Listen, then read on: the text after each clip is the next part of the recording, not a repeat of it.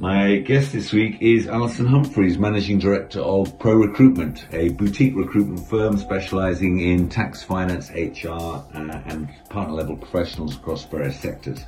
Alison and I are going to talk about her journey, a personal journey to becoming MD of this fantastic business, and also the journey of the business itself. It's gone through an MBO. We're also going to touch on some of the principles that have underpinned its success, how they've created a culture of trust, and also some thoughts around how potentially we can all think a little bit differently about women returning to work after mat leave. Some really interesting insights into running a recruitment business. Enjoy it.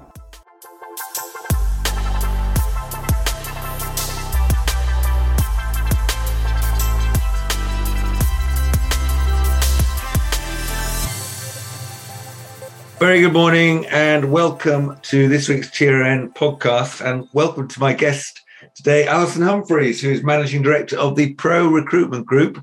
Thank you for joining us, Alison. You're welcome. Nice to be here. So we're going to chat. About your journey, about the business you run, what you learn about leadership, and all sorts of things. And we'll see where the conversation goes. For those people who aren't familiar with you or the Pro-Recruitment Group, do you want to just give us a little bit of background to your personal story that brought you here? Yeah, absolutely. Pro was set up back in 2007 by three of my ex-colleagues. They actually initially set up Pro Tax. The tax part of our business is what the foundations were built on, basically.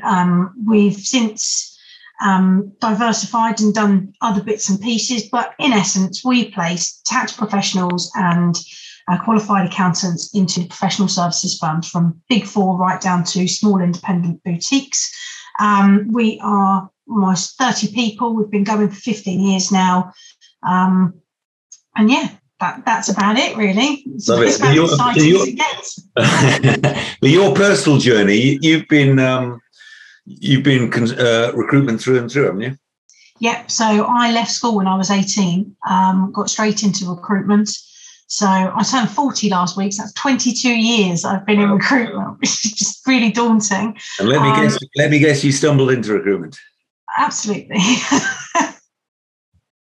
Do you know what? Interestingly, one of my friends, I went to a house party when I was like 14, 15, and one of my mum's friends, it was his house party. He had a Porsche on the drive. And I was like, Mum, what does he do? And she was like, oh, he's in recruitment. I was like, I think I might do that. I still don't have a Porsche. No, fantastic. But when you joined Pro back in 2008, I think, you joined as a consultant. You're now MD. Just talk us through that journey, because that's...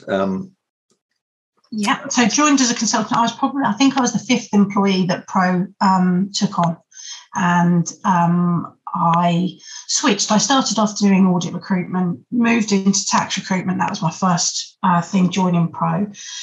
Very quickly established that they needed to do a few things better. Joining three guys that had set up their business, they were doing quite a few things that I wanted. They were lacking in things, and I wanted to put things into place. So very quickly, I started to take the lead. Started billing well, progressed to senior consultant. Then they wanted to bolt on people around me. I was putting processes in place. I was reaching out to suppliers to, we got Bullhorn, putting things on the system. And I suppose I was just getting the business fit for growing, I suppose. They made me a manager. Then I got to senior manager because the team was billing well, I was billing well. Then they wanted to bring me on to do something else in the business. So I was told to run a different part of the business. Now I was senior manager. And actually I was, at that point, I started thinking, actually, I could have a slice of this business myself. If I'm going to be billing so much money and making so much money for the business, I want to be doing it for me. I knocked on the door of the three directors and said, I want in. And they said, well, let's get you ready for it. And I went on a program that helped me develop through I suppose just every week going out, thinking about other ways in which we could do the business. I very quickly became a director, and I had plenty of targets put in place, but I've got my first equity, I think 8 years ago now, when I started to become an equity shareholder. Actually, the last 5 years has been probably the most progressive in terms of change. So the first few years it was a slow burner. But as soon as I got equity, the direction at the top started to change. The 3 people that were leading the firm started to become that little bit older and started to want different things. And I knew that it was up for grabs even more. And then Pat, my previous co-owner, said that he wanted out, and we started to look at how we wanted to do this. And he said, well, firstly, I need to put you in my position, because if the business doesn't run without me, I can't sell it. So he made me MD. And actually, he made me MD when I came back off maternity leave. And 4 months later, I was pregnant again. And he was like, okay. But I managed to continue to run the business whilst being pregnant, because you can do it. And went off on maternity leave. And 3 weeks after having my baby, we started talking about an MBO. And I spent my maternity leave basically structuring an MBO with Pat and the 3 directors I had in place. And we completed on it last June. Which was absolutely fantastic. You had a busy year last year, didn't you, with MBOs and children? A couple of things you touched on that I'm interested in, because most of our members, I guess, have quite often started out themselves and grown with the business. A lot of members equally like the idea of an MBO, handing over to the team that are growing. So 2 questions for you. Firstly, when you talked about a program that you went on and you developed yourself from clearly a very successful consultant to being a leader in the business to being the MD, what did you learn about developing people, giving them leadership capability? And what specifically did you do that gave you the confidence and the skill set to do the role as you do today? I think I changed a lot. I changed a lot about what the business was being done, but also the owners had a lot of trust in me to be able to change a lot of the business. And I would go to them with an idea, but it was the idea of, we need to do this, because if we don't do this with our business, then we're not gonna scale. And I think I was quite lucky, because the owners are really happy to let me get on with it. Sometimes owners have got so much control that you can't change the business, and it's always going to be like them. And I used to sit in meetings with fellow people like me, and they're saying, yeah, but we can't, we're all sat there as future leaders, and they were like, yeah, but they won't relinquish that to me, and I can't do this, and they want to do it this way. And I felt their pain. I didn't have that struggle. My owners trusted me, and wanted me to change, and wanted me to work hard. And I think it was because I was just a grafter, and everything I did, I put 100% into. So I would do it. And I brought 3 or 4 people who were managing teams along with me. And I said, look, we'll do it. You don't have to do anything. We'll go and do this for you. And then we'd make it a success, and they'd sort of have to listen to us. So that whole piece, and again, I've had conversations with members who like the idea of that journey of really obviously working out the who, and then investing in those people and making sure they've got the capability, because you used the word trust a couple of times. And unless you've got that trust and you're able to equip the people with the confidence, then it's not going to happen, is it? No, exactly. Yeah. And the other thing, and just one other final thing on that, if the sort of lessons you learned about having gone through the MBO process, are there any sort of reflections or top tips that you'd give to anybody who's thinking about going down that route? I think for me, get advisors like accountants and lawyers in sooner rather than later. Because actually they do it day in, day out, and they have better ideas of how something is structured than you do. And what you have is the seller who has got all different ideas in their mind, and the buyer's going, well, we don't know whether that's good, bad, indifferent. And actually, as soon as our accountants and lawyers come in, whatever discussions we'd had with the seller, us as buyers to the seller, they were all scrapped, because they just said, well, have you thought about doing this? And we were like, oh, can you do that? Yes. That's what everyone does. We were like, okay. So actually, we wasted 3 months talking amongst ourselves about what we thought was a good structured deal. And it was all ripped up and put in the bin as soon as we started speaking to our accountants and lawyers. So I'd heavily advise getting those specialists in at the beginning to help you structure the deal and stop talking buyer to seller direct, because there's emotion in it, there's relationships in it, and you've got to take that out.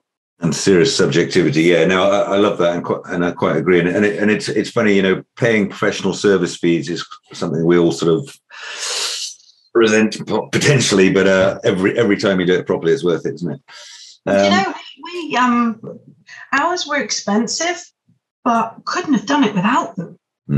But they hold your hand throughout the whole process. Yeah, absolutely. No, love it. So let's talk about, Alison, I know you're fairly passionate about what recruitment should be, and you've got some very passionate thoughts about how to run a great business. When it sort of comes to the business, your business and what you've been building, where you are now and how you see it moving forward, what do you think sort of underpins the success of your business and a successful recruitment business? What would you never compromise? For us, the foundations of our business are, I want to say the right answer is our ethics, our trust, our honesty, and all the values that we live by. Because actually, but it sounds a bit cheesy, right? But that really is important to us. But from a practicality point of view, process and best practice and systems. You can't scale a business without it. Anyone who thinks it's admin is missing a trick. It is the fundamental part of your business. And if you don't have a system in place, if you don't have processes in place, and you don't have best practice and lead by it, you can put it in place, but if you don't inspect what you expect, it's all that goes out the window. And everyone's got to buy into it. It's got to be, system's got to be viable. Our foundations are built on systems, process, procedure, and best practice. Love it. Which isn't always what excites people, but if consistency matters, if reputation matters, then it's all going to be underpinned by process, isn't it? I was with Wednesday, I was over in Galway in West of Ireland with a member of ours who's got a beautiful business, 60 strong, and the chairperson, who's been involved for the last 25 years, was just getting excited about process, just talking about process and culture and all these basic things. I see very little real innovation, but where I see businesses doing things like the culture better than anyone else, which is probably the only unique thing we've really got, and really getting that culture of discipline around the processes, then you've got a great business. Love it. And culturally, I'm guessing it's evolved a lot in the last 15 years since you've been part of it. Massively. We've gone full circle. We started out as a business of very experienced and talented recruiters that all billed very highly and knew the market and had a good network and good knowledge of what they were doing. As my previous chairman wanted to grow, we lost a bit of that, but it wasn't a bad thing to lose. The journey that we went on to bring on new, fresh talent actually was exciting, and it helped take our culture into a different direction. It was really exciting. It was really interesting. It's helped us all, and we've all learned lots from it. But COVID has done a lot for us. COVID meant that we had to change our business, and anyone that couldn't make a fee unsupervised, unfortunately, wasn't going to be at Pro.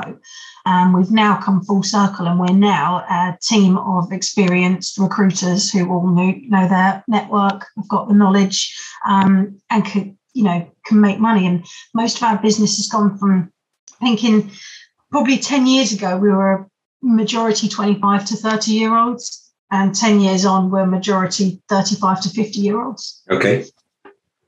I would say 80% of my staff have been with me 5 years plus. And we're back to the old Pro. Have you, and what do you put that loyalty and engagement down to? Well, apart from brilliant leadership, obviously. Trusting people. Yeah. As soon as you give people trust, the right people, they don't take the piss. Yeah. They they feel like you trust in them, so they actually want to work with you. They don't want to take the piss. They don't want to be doing things they shouldn't be doing. And actually, everyone's grown up a bit. Everyone's got mortgages to pay, mouths to feed, dogs to walk. But we're all in a little bit of a later stage at life, and we're no longer 20. We're all 30 something. This is our career, so it's really serious, actually. So what's your view on taking on some people in their early 20s? Fine to do it. They just need to know what they're walking into. So we're really happy. We've took on 3 people in their early 20s last year, but they probably had a different mindset to people in their 20s we recruited 10 years ago. Again, they're all that little bit older in their mindset. They've got responsibilities, and people who come to us saying that they want a group of friends straight away and the social aspect of recruitment, we can't offer that. We don't offer it. We do once a quarter, but we don't 3 times a week like we used to. And so people need to have their own set of friends. They need to have their own families. They need to have other things going on in their life other than work, because that's what we have at the moment. That's our culture. And I guess once they walk into the environment that you've created and where you've got long-serving people who get it and want it and like it, then expectations are set from day one a little bit about the way you do things. Exactly. We tell them the type of people who are working here before they step in that door.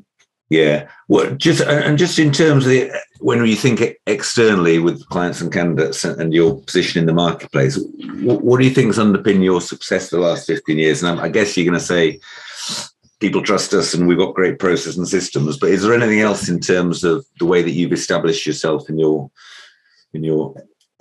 areas of focus? I think our market is small, and because we've got a small market, you stand out as either being really good or really bad. And I'm sure at many stages throughout the 15 years we've stood out as being both. I hope, given the fact that we're still in business, we're doing things the right way. I think the longevity of the type of people we recruit, I'm always quite flattered. A lot of our consultants at Pro, if they leave, they go to our clients. And I'm always quite flattered by that, because people know that if they work for Pro, they're trained well, and ultimately they're a nice person. So a lot of people who have left us have gone on to work for our clients and develop their careers that way. But I think because it's a small business, we've been able to really because it's a small market, we've been able to really penetrate that market and become really good. And we've recognised that it's a small market and you can blossom in a small market. It's not saturated. Okay, and your sort of confidence levels, irrespective of the short, sharp, shallow recession that we're probably going to head into in the UK, what's your sort of your feel and optimism for your business and why? I am quite optimistic. I think the market that we work in, if when things go wrong financially in the economy, people turn to their accountants and their tax advisors even more so. So when things go wrong financially, our clients, our practice and professional services clients are called on and they're busy. And people need their advice, people want their advice, and people want to toe the line from a financial perspective. So our clients are always busy and still recruiting. Also, there's always new things in tax. Tax is becoming such a huge chat in the boardroom now as well. So the people need expertise in that area. And so our business is actually quite buoyant at a time when people are struggling financially. Love it. From a leadership point of view, obviously you're MD of the business now. You've got 30 people. What have you sort of learned from a leadership point of view? You've talked about creating the right culture and establishing good process and systems to underpin the way the business is run. But from a leadership of people point of view, what are the sort of big learnings when you reflect on what you do instinctively now? I think that one of the biggest things is actually I learned this from a guy called Roger Fagg. Have you heard of Roger Fagg? I know Roger Martin Fagg. Roger Martin Fagg, that's the one. The Economist, yeah. And he taught me that what employees really want is to be treated fairly. And actually, that's a huge part of what we do at Pro, is we treat people very fairly. And that's a huge thing for us, but also treating people as you want to be treated, and being a person with them, as opposed to sometimes always being their boss. You don't need to be a boss. You don't need to stamp your authority. You don't need to control things. Sometimes you have to let things slide, and you have to pick your battles as well. Love it. If you think back to the journey of your last 15 years with Pro, and you think back about some of the things you might have done differently, because I love a bit of reflection, what we might have learned that we might be able to share. What are one or two of the things that maybe looking back, you said, if we'd done that differently, that would have made the journey even better? Oh, we've made so many mistakes. Hey, me too.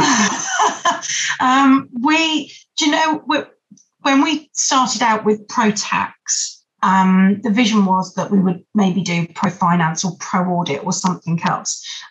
We took that vision to an extreme, and we started things like Pro Education, Pro Marketing, Pro HR, and they never lifted off the ground. And it's because we didn't understand it. As leaders, we didn't know we didn't understand those markets, so they never worked.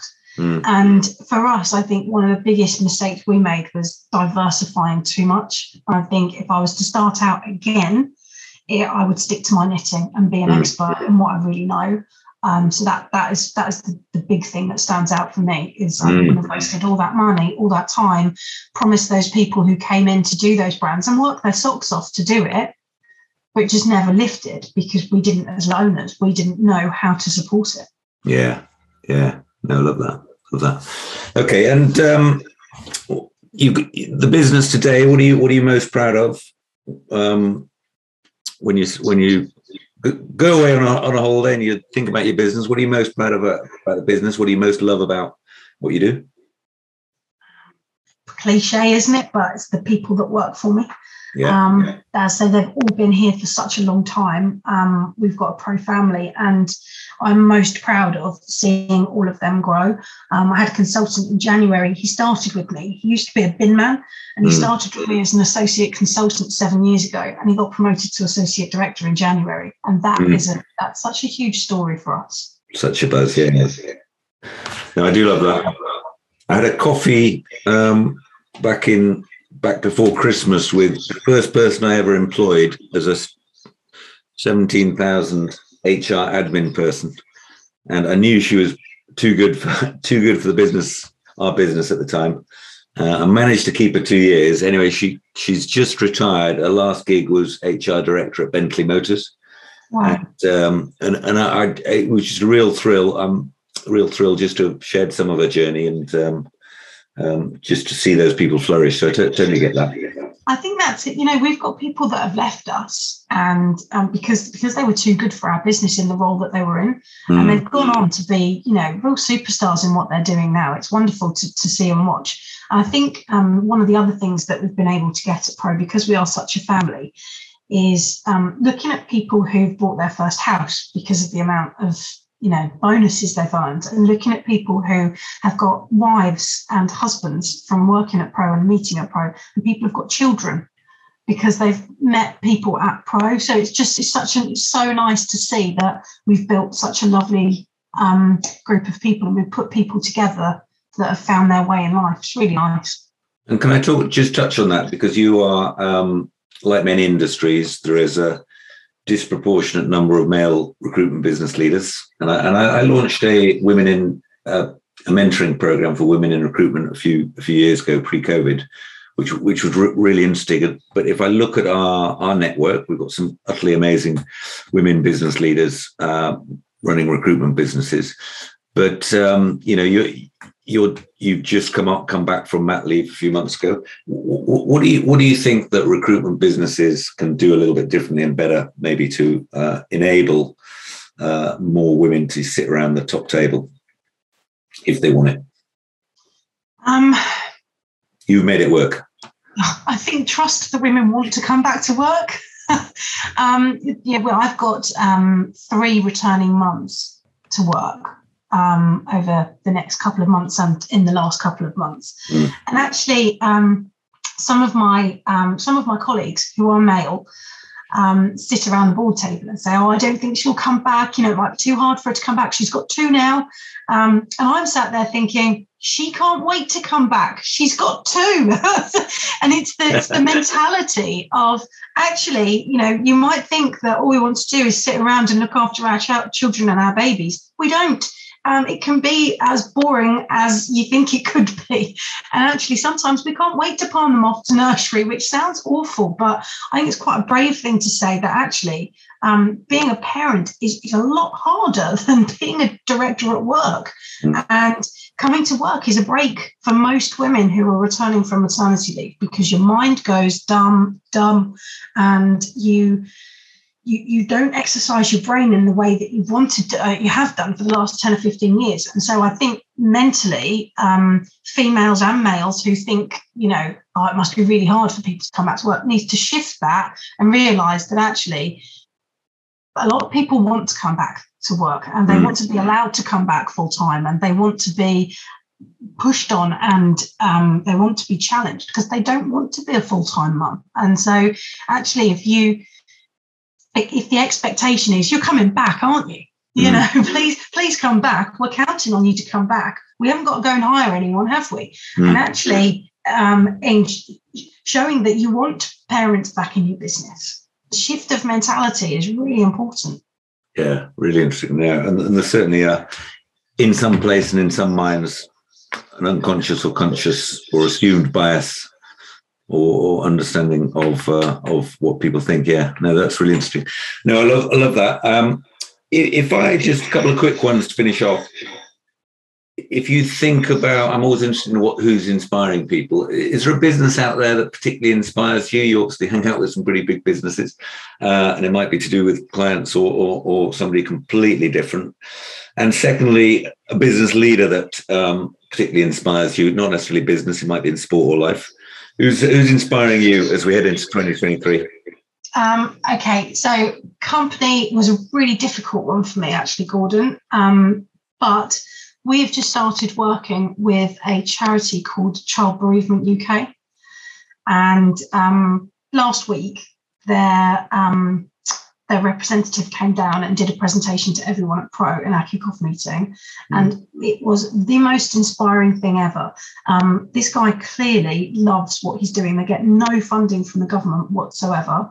And what they do is absolutely phenomenal. And I know that when you just punt a charity name out there, people think, oh, charity, yeah, great, perfect, but what these guys do, with very little money, and how they help people, and it's very close to our heart, but how they help people transform lives, they do it for the love of it, because they want to help people. And as a business, they have very little money, very little funds, and what they do is phenomenal. And I think actually, if you've got passion about something, you can go and do something. I suppose that inspires me. Yeah, love it. Person. Here we go. Shout out to Hayes. Lorraine Twist she was my first ever boss, but she's my best mate. I absolutely love her. She has inspired me to become a very strong female. She's a very strong female, and she's basically a main competitor of mine, because she's director at Hayes doing what I do, but for them. But we rarely talk work. She's a phenomenal business leader, and she's very good at giving advice and putting things logically, and she's very calming. But if you met her, you wouldn't think that. But she is a very calming person, and she makes me think differently, calms me down, and puts other people's points of view so that I actually listen to them. And she's definitely a go-to for me. Love it. Lorraine Twist, I hope you're listening to this. Alison, that's been absolutely brilliant. Thank you for taking the time out to join us and sharing your story. Love the business you built. Can't wait to see where you go in the next couple of years after everything you did last year. And we'll speak again soon. Thanks, Gordon. Great to talk. Don't forget to follow the TRN Podcast on Spotify or Apple Podcasts for a new exciting episode every week.